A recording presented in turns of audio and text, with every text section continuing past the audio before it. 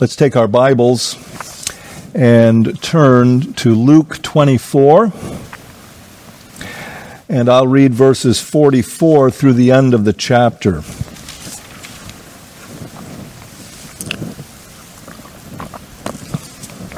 We're going to focus just on one verse, but we can see its context here. We'll focus on verse 49 about the promise of the Father. Starting in verse 44 of Luke 24. Then he said to them, "These are the words which I spoke to you while I was still with you, that all things must be fulfilled which were written in the law of Moses and the prophets and the Psalms concerning me." And he opened their understanding that they might comprehend the Scriptures.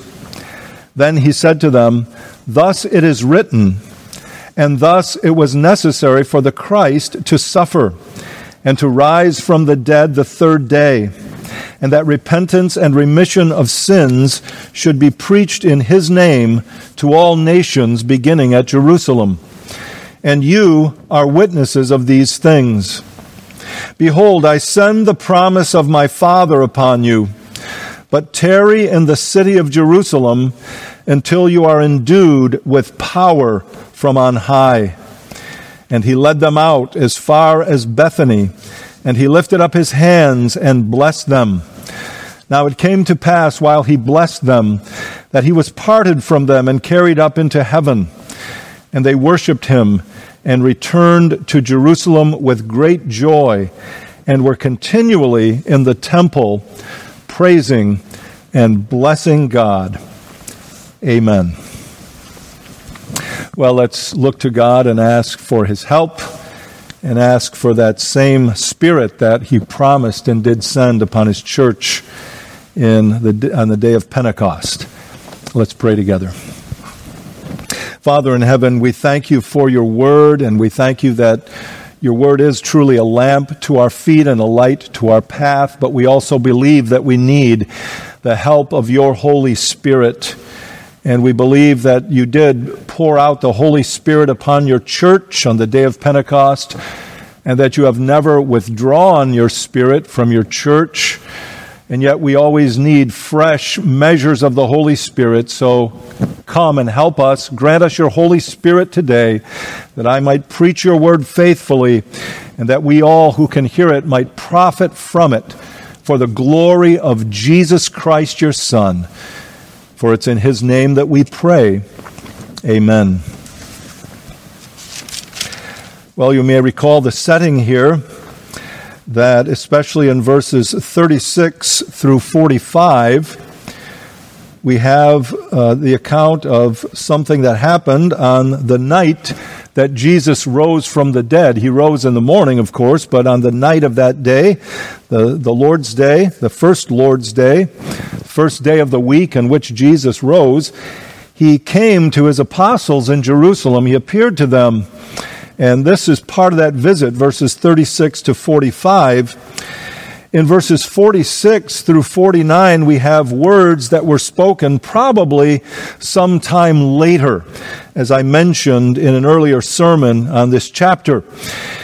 If Jesus spoke these words only once, we know that he repeated a lot of the things that he said, especially to the disciples who needed to hear the things more than once. But if he did only speak these words here in verses 46 to 49 once, then probably it was just before he ascended into heaven. In verses 50 to 53, that was the occasion of his ascending into heaven. And Luke, therefore, has compressed 39 days worth of Jesus' activity into just verses 46 to 51. It compares with Acts chapter 1, and let's turn over there and read those so we have some context here, because Acts chapter 1 and Acts chapter 2 comes into play in the things I'm going to be saying today about the sending of the Holy Spirit. Luke, of course, wrote not only the gospel according to Luke, but he also wrote the book of Acts. He addresses Theophilus at the beginning of Luke, and now if you look at the beginning of Acts, Acts chapter 1, verses 1 through 14, you notice what he says. He says, "The former account I made, O Theophilus," and it's pretty evident that the former account is the gospel according to Luke, especially if you go back later and read the first 4 verses of Luke's gospel.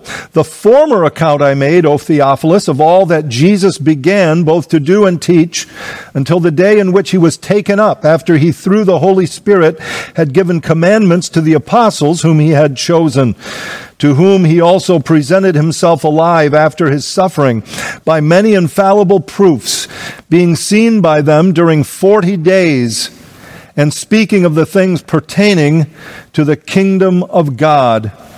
And being assembled together with them, he commanded them not to depart from Jerusalem, but to wait for the promise of the Father, which he said, 'You have heard from me.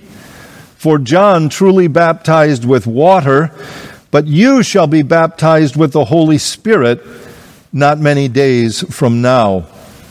Therefore, when they had come together, they asked him, saying, 'Lord, will you at this time restore the kingdom to Israel?' And he said to them, 'It is not for you to know times or seasons which the Father has put in his own authority, but you shall receive power when the Holy Spirit has come upon you, and you shall be witnesses to me in Jerusalem and in all Judea and Samaria and to the end of the earth.'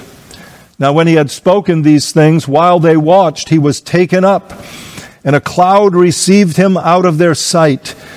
And while they looked steadfastly toward heaven as he went up, behold, 2 men stood by them in white apparel, who also said, 'Men of Galilee, why do you stand gazing up into heaven?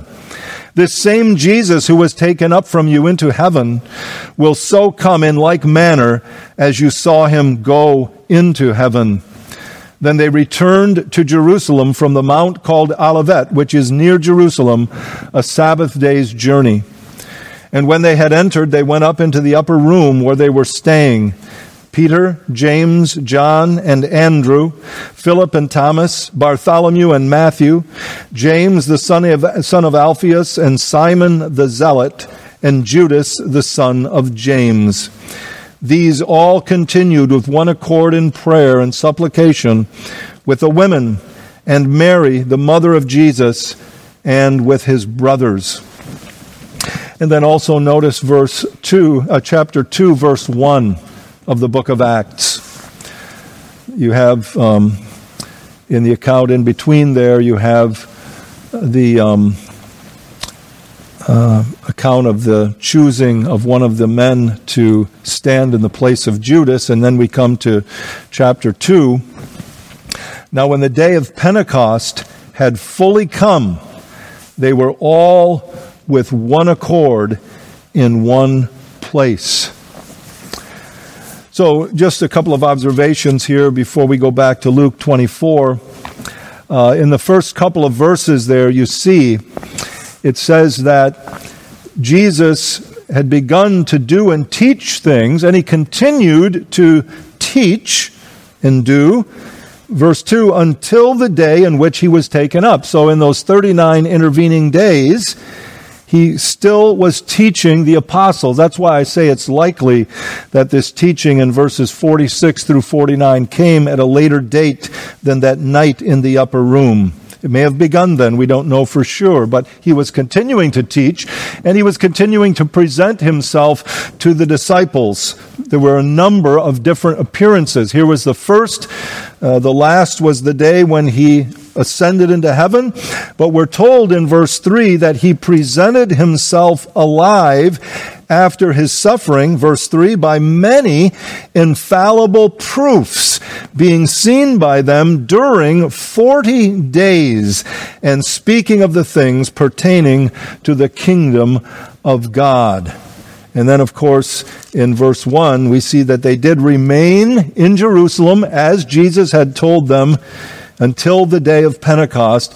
One commentator on Luke's gospel, as you come to the end of Luke, It says Jesus told them to wait, and in a sense, the book ends with suspense.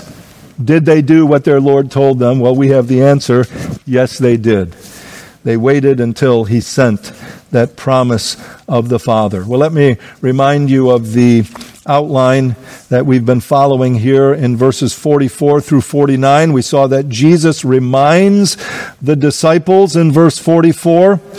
Second, he enlightens the disciples, verse 45. He opened their understanding, it says.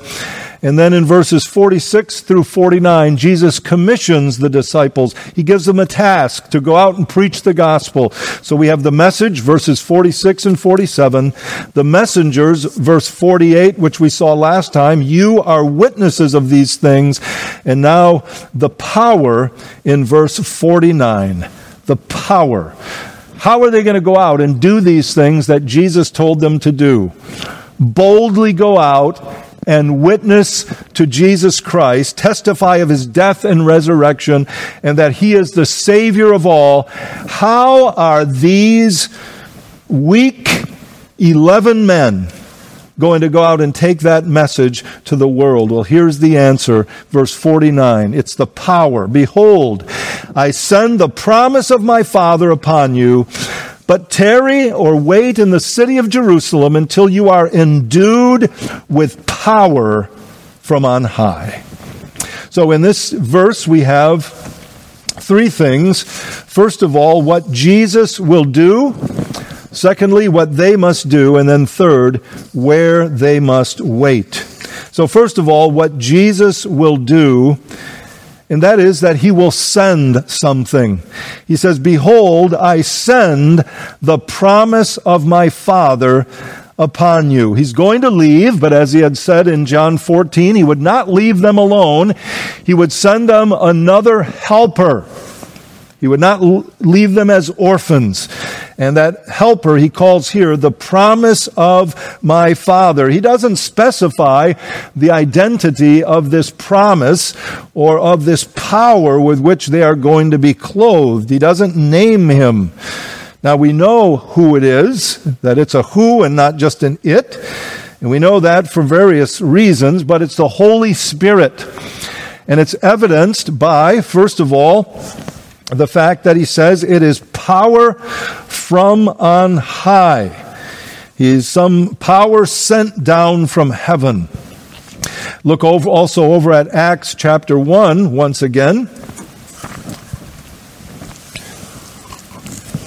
In verse 4 of Acts 1, which we've already read, he says, you are to wait in Jerusalem for the promise of the Father, which he said, you have heard from me. And then verse 5, for John truly baptized with water, but you shall be baptized with the Holy Spirit not many days from now. And then verse 8, but you shall receive power when the Holy Spirit has come upon you, and you shall be witnesses to me in Jerusalem and in all Judea and Samaria and to the end of the earth. So in Luke 24 and verse 49, Jesus does not name the power, but he did in Acts chapter 1.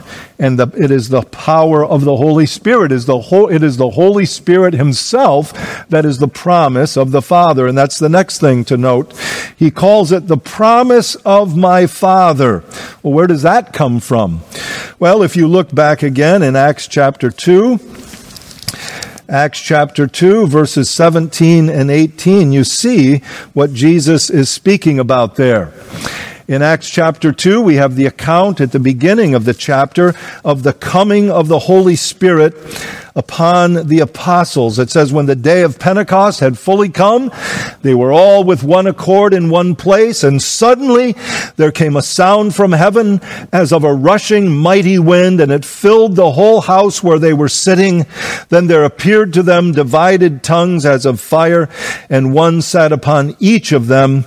and they were all filled with the Holy Spirit, and so on. Well, that was the promise of the Father, but where had this been promised? Well, it had been promised hundreds of years before, and primarily, we can say, in the book of Joel, the prophecy of Joel. If you look at Acts chapter 2, beginning at verse 17, and running from verse 17 through verse 21, Peter, in his sermon that he preaches there in Jerusalem on the day of Pentecost, after the Holy Spirit had been outpoured, refers to this passage of Joel. He says, "But this is what was spoken by the prophet Joel." And in verses 17 to 21, he quotes Joel verses 28 to 32. There's one minor addition there of a phrase that is not found in Joel, but that's what Peter does. Let's read verses 17 and 18.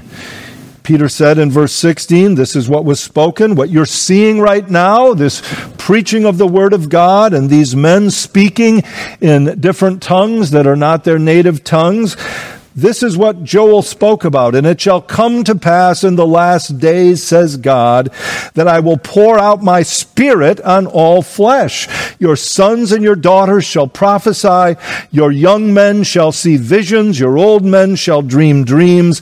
And on my men servants and on my maid servants I will pour out my Spirit in those days, and they shall prophesy." This is what Jesus was referring to when he said the promise of his Father. And this tells us once again very clearly that he was talking about the Holy Spirit of God. This is what Jesus has said that he had previously mentioned in verse 4 of Acts 1. He said, "You are to wait for the promise of the Father, which you have heard from me." When did he previously mention this? Well, perhaps it was in John chapter 7, verses 38 and 39. We won't take the time to turn there, but it was just last week in our Sunday school class that I went over that passage and said how Jesus had spoken about the fact that those who believed in him would receive the Holy Spirit. He would be like rivers of living water flowing out of the belly of everyone who believed in him. But he said, John wrote that Spirit was not yet. He was not yet given, not in the way, the abundant way that he was given on the day of Pentecost. So this is the promise of the Father that Jesus had previously spoken to the disciples about. Possibly he was especially referring to that statement he made in John chapter 7. Possibly it was something he had been mentioning over the last 40 days. He had mentioned from the beginning of his public ministry the promise of the Holy Spirit as well, though, because as we read there in Acts, that he had said that, or John had mentioned that actually, that Jesus would be baptizing with the Holy Spirit when he came. So there's the promise of my Father. But the third thing that tells us the identity of this Holy Spirit is the subsequent history of the book of Acts. The Holy Spirit of God was poured out at the beginning of the book, but then as Peter preached there on that day, he said in verse 33, speaking about Jesus Christ to this crowd of Jews there in Jerusalem, he said, "Therefore, being exalted to the right hand of God, and having received from the Father the promise of the Holy Spirit, he poured out this which you now see and hear." So there's Peter saying, Jesus died, he rose from the dead, he ascended into heaven. When he ascended into heaven, he received this gift from the Father. He earned this gift, a gift that he would give to his church. And now there he is in heaven, pouring out the gift of the Holy Spirit. And as you look at all the rest of the book of Acts as well, then, from chapter 3 through verse 28, you see the activity of this Holy Spirit mentioned over and over again. And we're to understand that the apostles could do what they did because of the power they were given the power of the Holy Spirit of God. How could ordinary men, some without any kind of formal academic training, just fishermen, tax collectors, how could they do what they did? And as it says in the book of the Acts, turn the world upside down the way they did. There's no human explanation. And there is no explanation for it other than it was the very power of the living God, God the Holy Spirit. Let's just notice a number of places where this is pointed out in the book of Acts.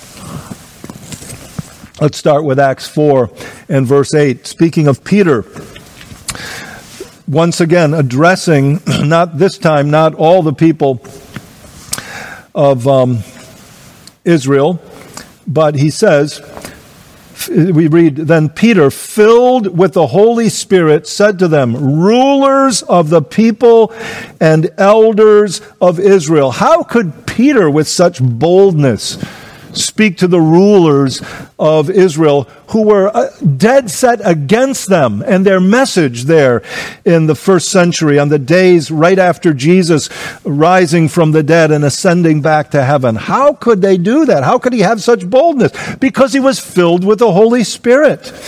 And then verse 31 of this same chapter, chapter 4.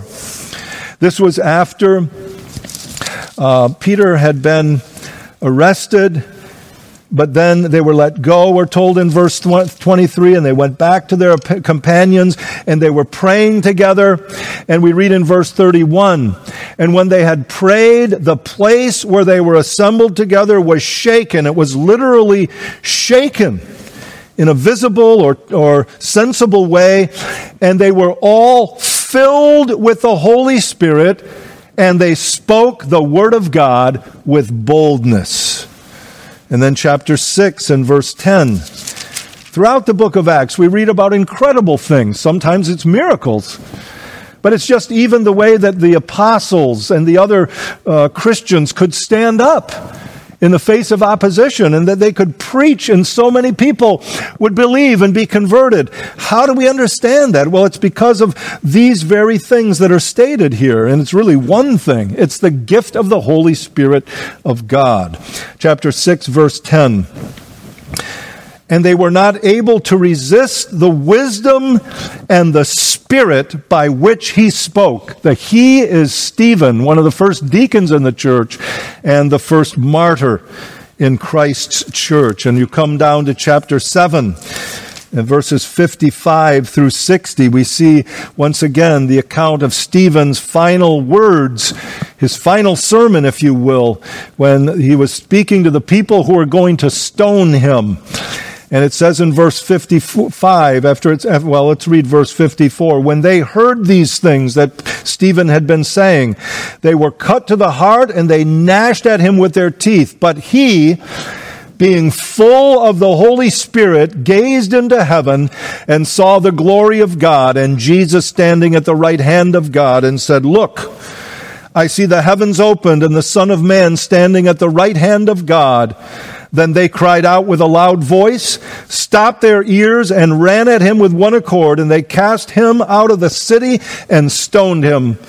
And the witnesses laid down their clothes at the feet of a young man named Saul, and they stoned Stephen as he was calling on God and saying, Lord Jesus, receive my spirit. Then he knelt down and cried out with a loud voice, Lord, do not charge them with this sin. And when he had said this, he fell asleep. What explanation is there for the boldness of this man? What explanation is there for the love and compassion of this man asking for forgiveness for people who were stoning him to death unjustly? What explanation is there for the calmness of this man in such circumstances? It's only this one thing. Verse 55, he was full of the Holy Spirit of God. And then just a couple other texts. Chapter 9 and verse 31. Chapter 9 and verse 31. This was after Saul was sent to Tarsus, his hometown, and was not present in Jerusalem anymore for a while to stir up trouble there. because of his conversion. Verse 31 says, "Then the churches throughout all Judea, Galilee, and Samaria had peace and were edified, and walking in the fear of the Lord and in the comfort of the Holy Spirit, they were multiplied." Why was the church multiplying? Why was the church fearing God as much as they were and the way they were? Why was the church comforted in the midst of a hostile Jewish majority in Jerusalem? It was because of the Holy Spirit of God. And then chapter 13 and verse 2, as the missionary endeavors of the church to spread the gospel far and wide now shift into high gear.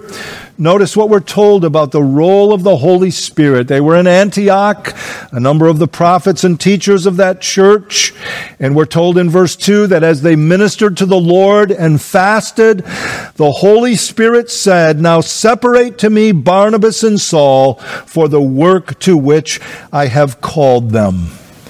The Holy Spirit is what the apostles needed to do everything that they were called to do. They needed the Holy Spirit for guidance and direction. They needed Him for comfort. They needed Him for boldness. Let's look back at John 15 for a moment. John 15, some of the words that Jesus had spoken the night before He died, before He was arrested and then put to death on the next day. Remember, we read in verse 48 of Luke 24 that Jesus said to the apostles, "You are witnesses." Well, look at John 15, verses 26 and 27.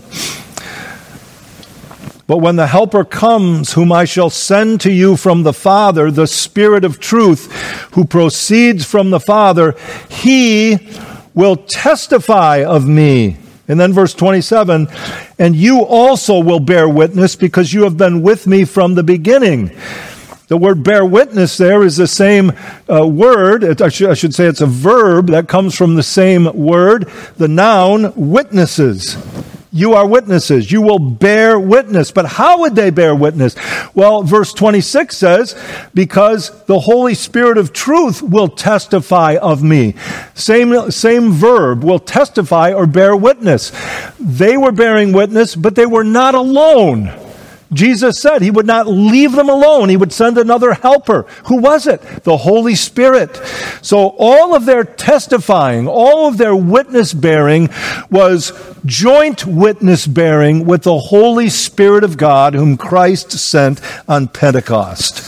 And then look over at the next chapter, John 16, verses 8 to 10, Jesus speaks about the work of that Spirit that He sent. And He says in verse 8 of John 16, "When He has come, He will convict the world of sin and of righteousness and of judgment." Verse 7 says that that's the Helper, the Spirit of truth. When He has come, He will convict the world of sin, verse 9, "because they do not believe in me, of righteousness, because I go to my Father and you see me no more, and of judgment, because the ruler of this world is judged." Remember in verse 7, I should have started really at verse 7. Jesus says, "Nevertheless, I tell you to the truth, it is to your advantage that I go away. For if I do not go away, the Helper will not come to you. But if I depart, I will send Him to you." Verse 13 calls Him the Spirit of truth. And verses 8 to 10 say that one of the ways the Spirit of truth is going to help is that when you preach, that whether people believe or not is not going to be dependent on your power. It's not going to be dependent on your persuasive abilities, your speaking gifts, your gifts of oratory or rhetoric. It's not going to depend on that. It's going to depend on the power of the Holy Spirit, who will convict the world of sin and righteousness and judgment. People may not want to hear it, and you may not be gifted enough to convince them that Jesus Christ is really God, but the Spirit of God is powerful enough. He's not left simply to whatever He can make of your wisdom and your ability to explain the Scriptures.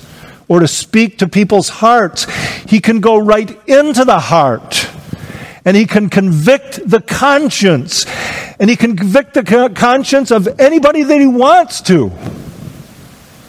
In a sense, it's a notice to you if you're not a Christian, and even if you don't want to be a Christian, that if God wants to make you a Christian, he can do it.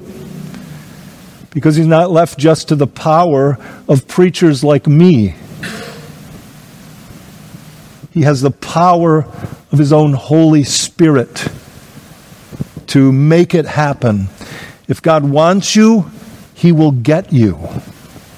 But there's a warning here that goes beyond just saying, God may make a Christian of you someday. And the warning is this: you must not presume that you'll be saved someday because you've heard the gospel. And because you've thought maybe something like this: you know, my parents want me to be a Christian, but I'm just getting to the age when I can finally see the world and get out from underneath mom and dad's thumb and do what I want. And I know I should be a Christian, and I really do want to be a Christian, because who really wants to go to hell anyway? No one does.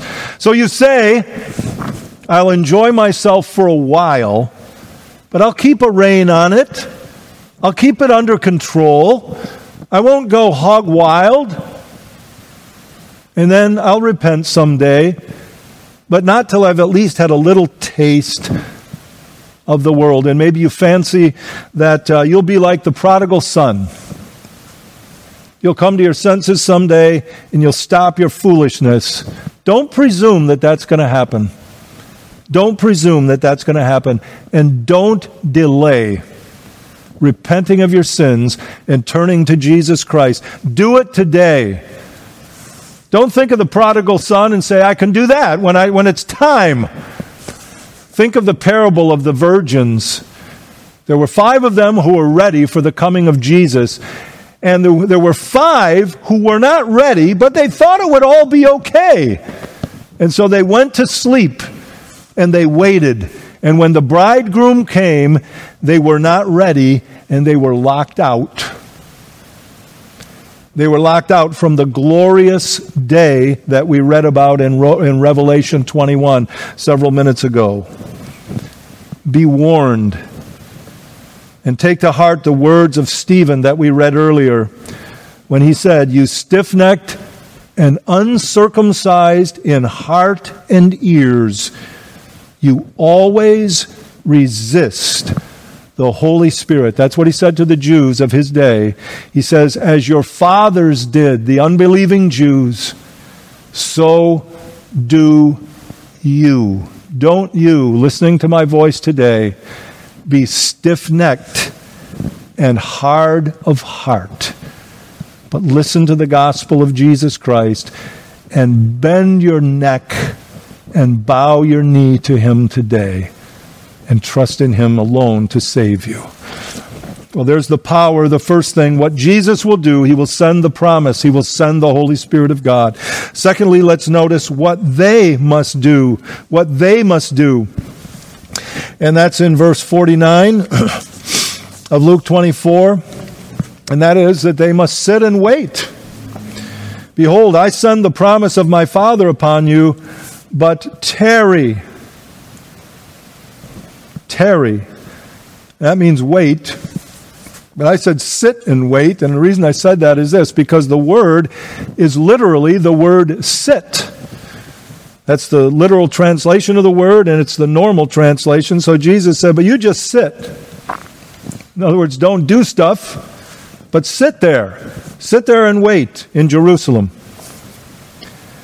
On one hand, that may have been the thing they preferred Jesus to tell them at that point in time. They were in a hostile city, as I said. And they might have said, we have a nice, comfortable upper room here. Why do anything else but just sit for now? They may have really wanted that counsel from Jesus. On the other hand, it was really incongruous that Jesus, after he told them all the things he told them, not only for the last 40 days or on that day that he went up to heaven, But it was incongruous in light of all the training that he had done of them in the years leading up to this. They had great news to share. And now, every one of them was convinced that Jesus really did rise from the dead, and they were convinced of his lordship. And as I said, they had been trained to go out and preach and teach, and even empowered them to do miracles. It was incongruous that they had this great news and then they should just sit with all these unbelieving Jews who were ripe to hear the gospel sitting out there. And it was incongruous in a sense because, at least for some of them, it would have been against their grain, like Peter's anyway, right? I'm just going to sit here now and not go out and preach about my Lord? But Jesus said that's what you must do. You must tarry. You must wait. You must sit and not go. But then we're also told where they must wait. He says, you must tarry in the city of Jerusalem until you are endued with power from on high. They must wait in the city of Jerusalem. Let me just say a few things about the fact that he told them that they were to wait there in the city. As it says, the words I'm looking for? Manuscripts. Some manuscripts don't have the words of Jerusalem there. They just say in the city. But it's kind of like the way we talk about the city. We don't have to specify New York when we say the city in this part of the country. And so Jesus said in the city where they were. They were to wait there. He was just outside the city when he ascended. So that's what he was telling them. But what about this city, and why does Jesus specify wait there? Well, for one reason, there's a sense in which this city of Jerusalem is the focus of Luke's gospel. None of the other accounts, Matthew, Mark, or Luke, of Jesus' life begins with the setting of Jerusalem. But Luke's gospel does. You remember that back in chapter 1, beginning at verse 5, we're told about this man Zacharias. And Zacharias was a priest, and he happened to be in the city of Jerusalem at the temple, fulfilling his time of service there. So it starts out in Jerusalem. And there are other scenes in Jerusalem that we don't find in other Gospels. In chapter 2, Jesus is taken to the temple for his purification.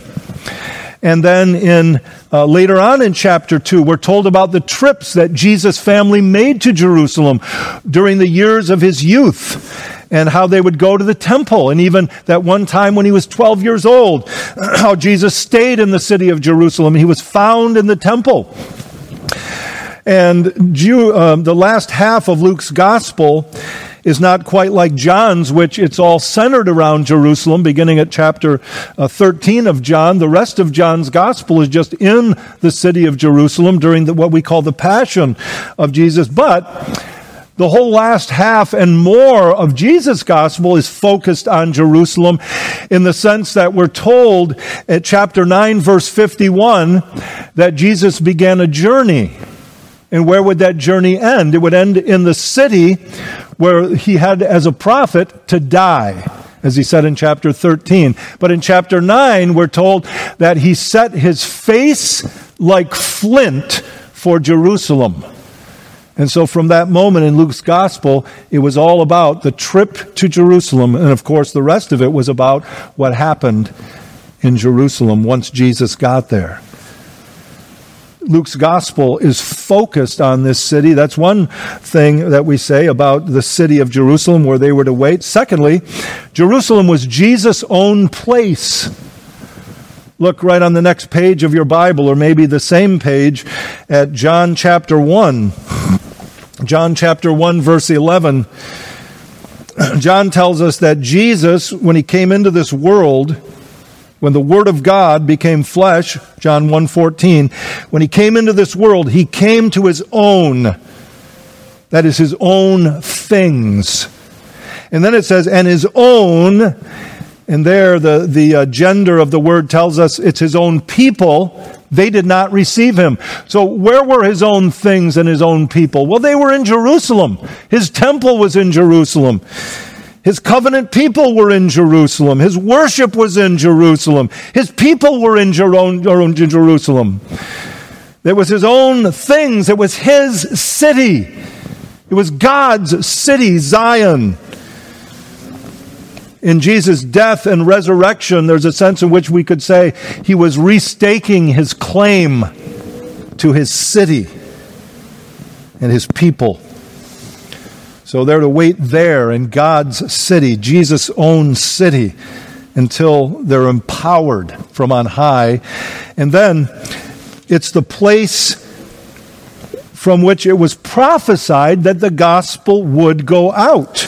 Remember back in verses 46 and verse 47, Jesus said, "Thus it is written, and thus it was necessary for the Christ to suffer and to rise from the dead the third day."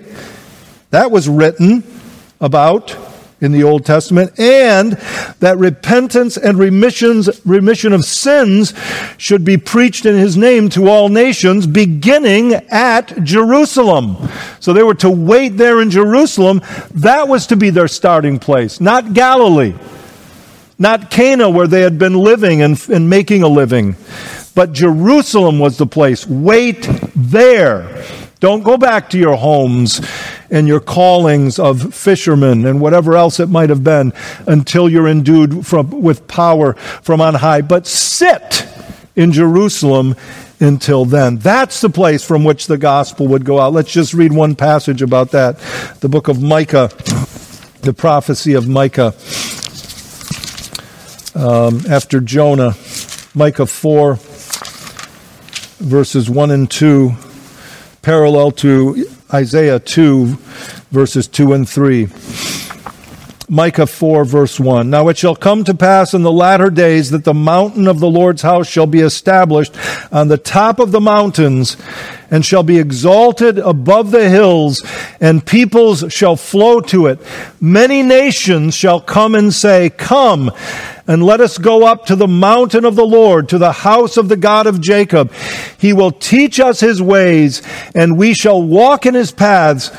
For out of Zion the law shall go forth, and the word of the Lord from Jerusalem." We can say the law would go forth and the gospel from Zion, the city of God, Jerusalem. So that's where they must wait. The place prophesied. So we see the power, what Jesus will do. He will send the Holy Spirit. We see what they must do. They must sit and wait. We see where they must wait, the city of Jerusalem. And let's now close with some practical observations and applications from this text. And the first one is this. It's very simple. Remember how I said in verse 48 that the apostles are witnesses? That was just last week. You are witnesses. But I said he wasn't just talking to the apostles. He was talking through them to us. All the church of Christ are his witnesses. So here's a very practical observation for us. We have the same Spirit. He has been poured out. And as I said earlier, he has not been recalled to heaven. He has not been revoked. The promise of God has not been revoked.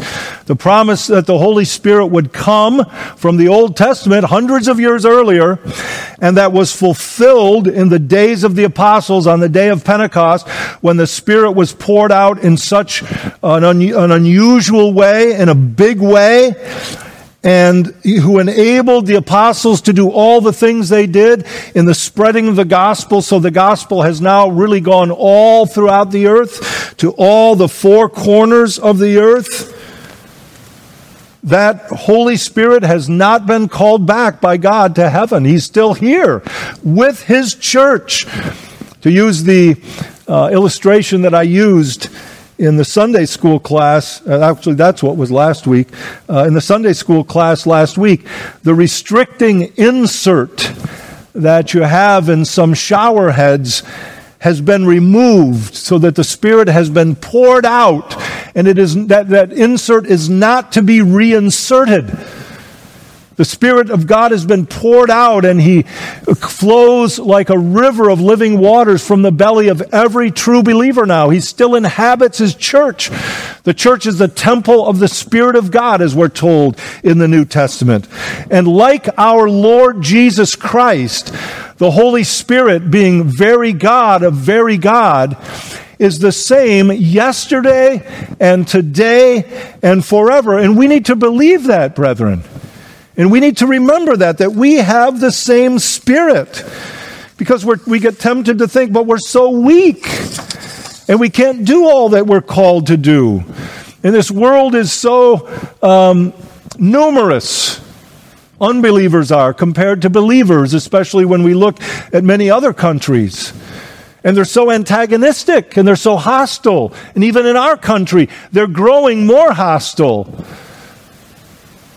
I mean, some of you would say, we can't even meet as churches. And some of you would say, well, there's good reasons for that. And we don't know how mixed the motives of people are. But when we just focus on those things, we can be afraid and we can be pessimistic. But we should not be, brethren. That's my point. Yes, there are things that are true of the apostles. They were the original witnesses that do not extend to us. Supernatural things like their authoring of the New Testament scriptures. Things like their speaking in tongues and performing miracles.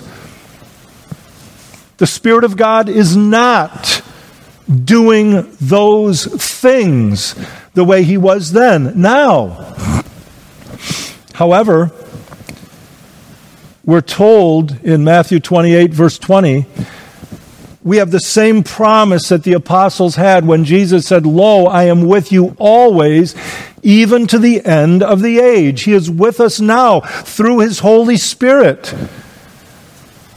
And the remaining work that Christ gave them and that they undertook and that they began but did not complete, bringing the gospel to all the nations, is our work. And He has given us the same power to do the work.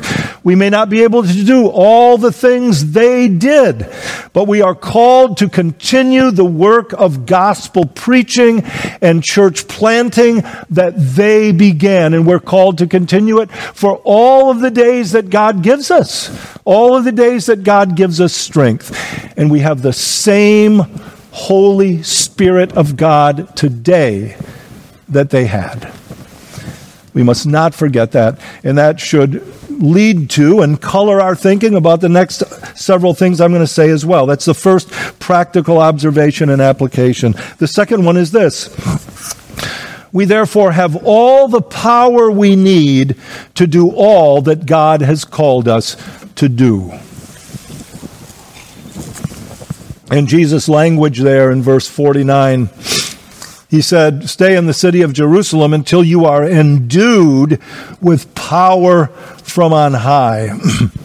And that word endued is an old word. It's not one that we really use very often unless we're reading a text like this. Then we use it.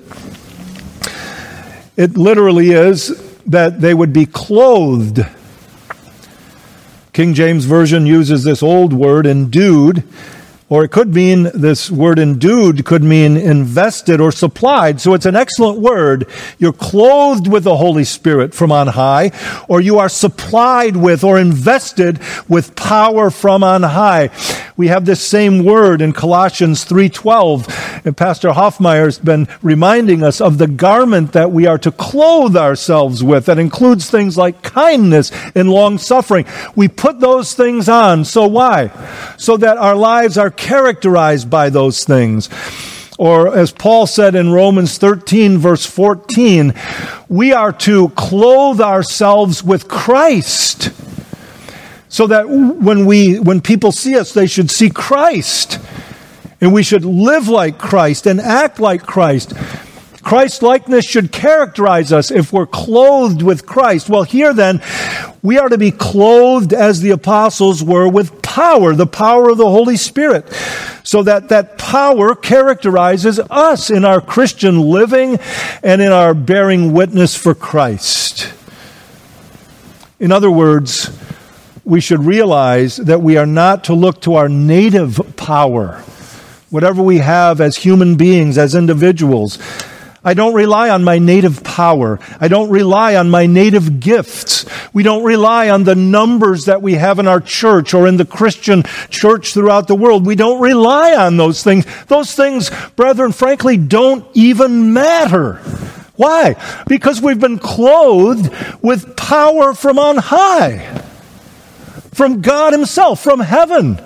The power that can enable us to be effective witnesses is not our power, it is God's power.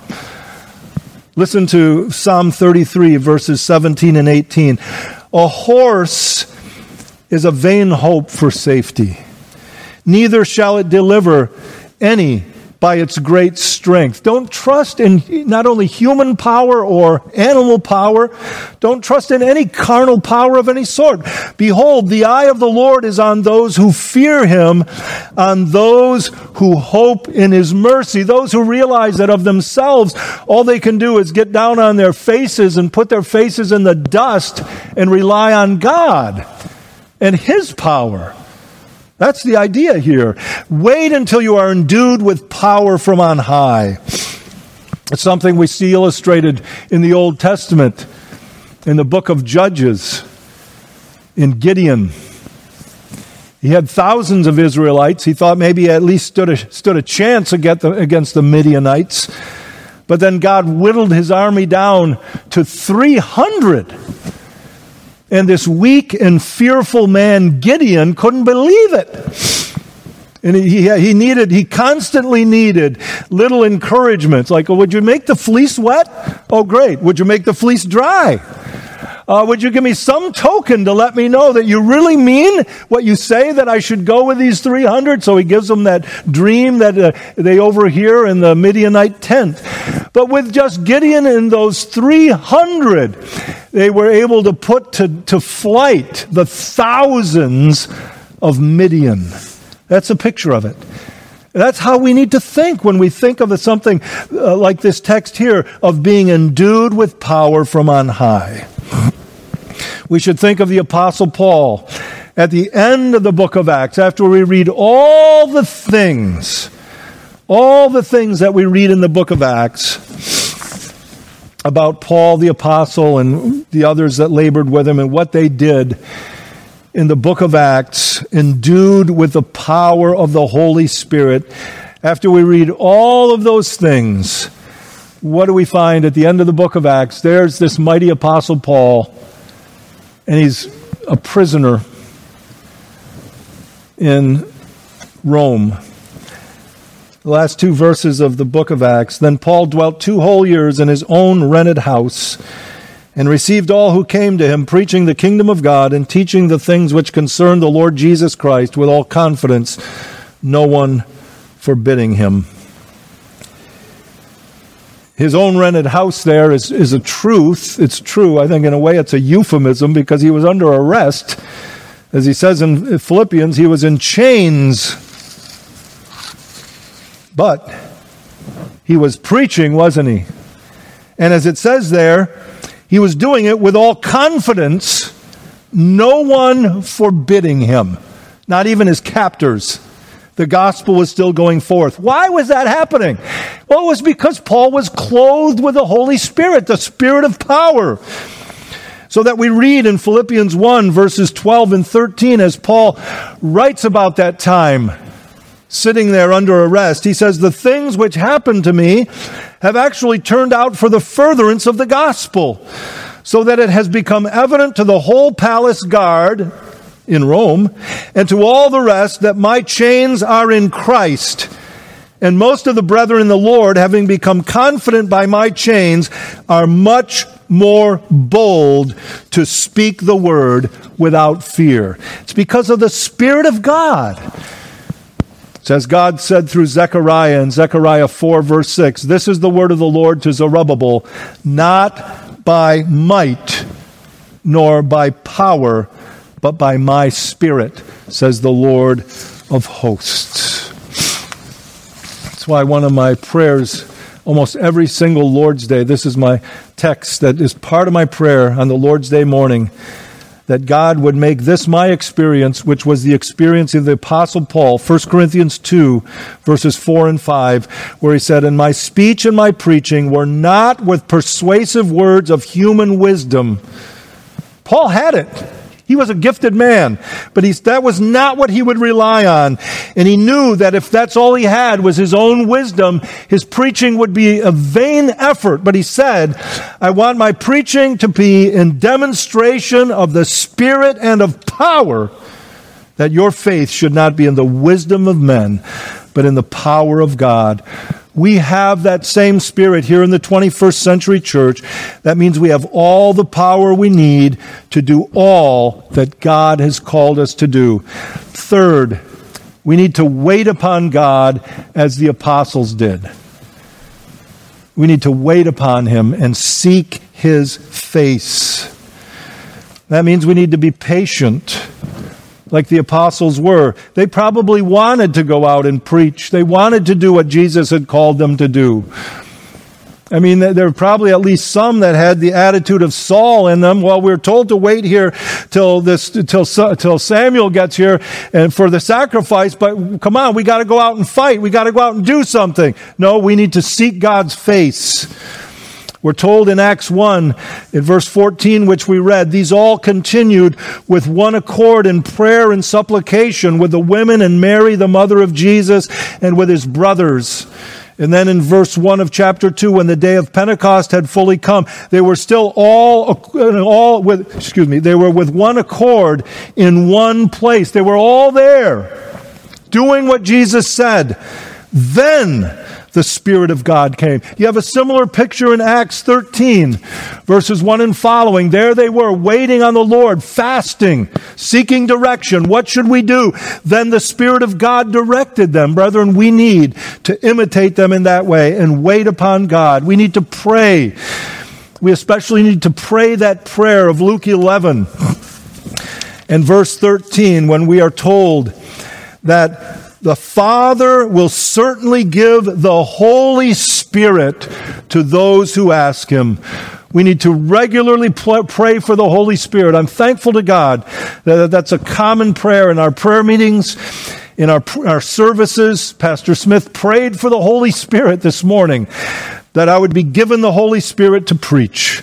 We need to be like that, brethren. We need to be like Moses, who said in Exodus 33 to the Lord in his prayer, "If your presence does not go with us, do not bring us up from here." That should be our attitude with every gospel endeavor. Every gospel endeavor. May God give us that attitude and that conviction. And then I need to go on. So we need to wait upon God as the apostles did. Sometimes we need to wait and do nothing till we're certain what God wants us to do. But we always need to wait in terms of prayer for the Holy Spirit of God. Fourth, to help those who might be tempted to just sit and wait forever, we need to boldly go forward in bearing witness for Christ. As opposed to saying, well, we need to think it through some more and we need to pray some more. Well, we know what God wants us to do in a given situation. When it's just an excuse that we're using here for laziness or for fear or for a lack of compassion for the lost around us or a lack of zeal for the gospel. No, brethren, we should believe that even if we don't have every single thing planned out, if God puts us in a witnessing opportunity, and I'm thinking, oh, I wish I had planned for this. Come on, you're a Christian. You know the gospel. You know what it takes to be saved. Open your mouth. Go back to Luke 12, verses 11 and 12. I won't take the time to turn there, where Jesus says, if you come before kings and authorities, and it's a tense moment, and there's people of stature that are there, people of standing, and you just don't know what to say, and you said, I wish I would have sermon notes right now. He said, don't worry. The Holy Spirit will give you what to say in that hour. Brethren, we have the same Spirit. Believe. We may not have what it takes to do everything we want to do in terms of all of our gospel endeavors in the world and even in our own places. But we do have what it takes to do all that God has called us to do. We have been endued with power from on high. And then fifthly and finally is just this. We need to believe all these things. We need to believe. Believe that God's word gives us our marching orders. Go into all the world and make disciples of the nations. We need to believe that we simply need to obey these orders and do it in God's way, and God will bless. We need to believe that, brethren. And we should believe that we have been clothed with power from on high. You look at yourself, I know, you're not impressive. You're weak. You're just like me. But we have been clothed with power from on high, the power of the Holy Spirit. And we need to believe that He will send His Spirit to bless our efforts. When Jesus said that He would send the Spirit of truth and He would convict the world of sin and righteousness and judgment to come, you can sit there and say, wouldn't that be wonderful if we could, like the apostles, speak and the Spirit of God would just go and convict hearts? We can, brethren, by God's grace, because we have the same Spirit of truth, the same helper today. And then believe that He will answer our prayers to that end. When you pray for the Holy Spirit, you should believe exactly what Jesus said, that God the Father is more ready and able and willing to give that Spirit to you who ask than you are to give food to your children, because that's the context.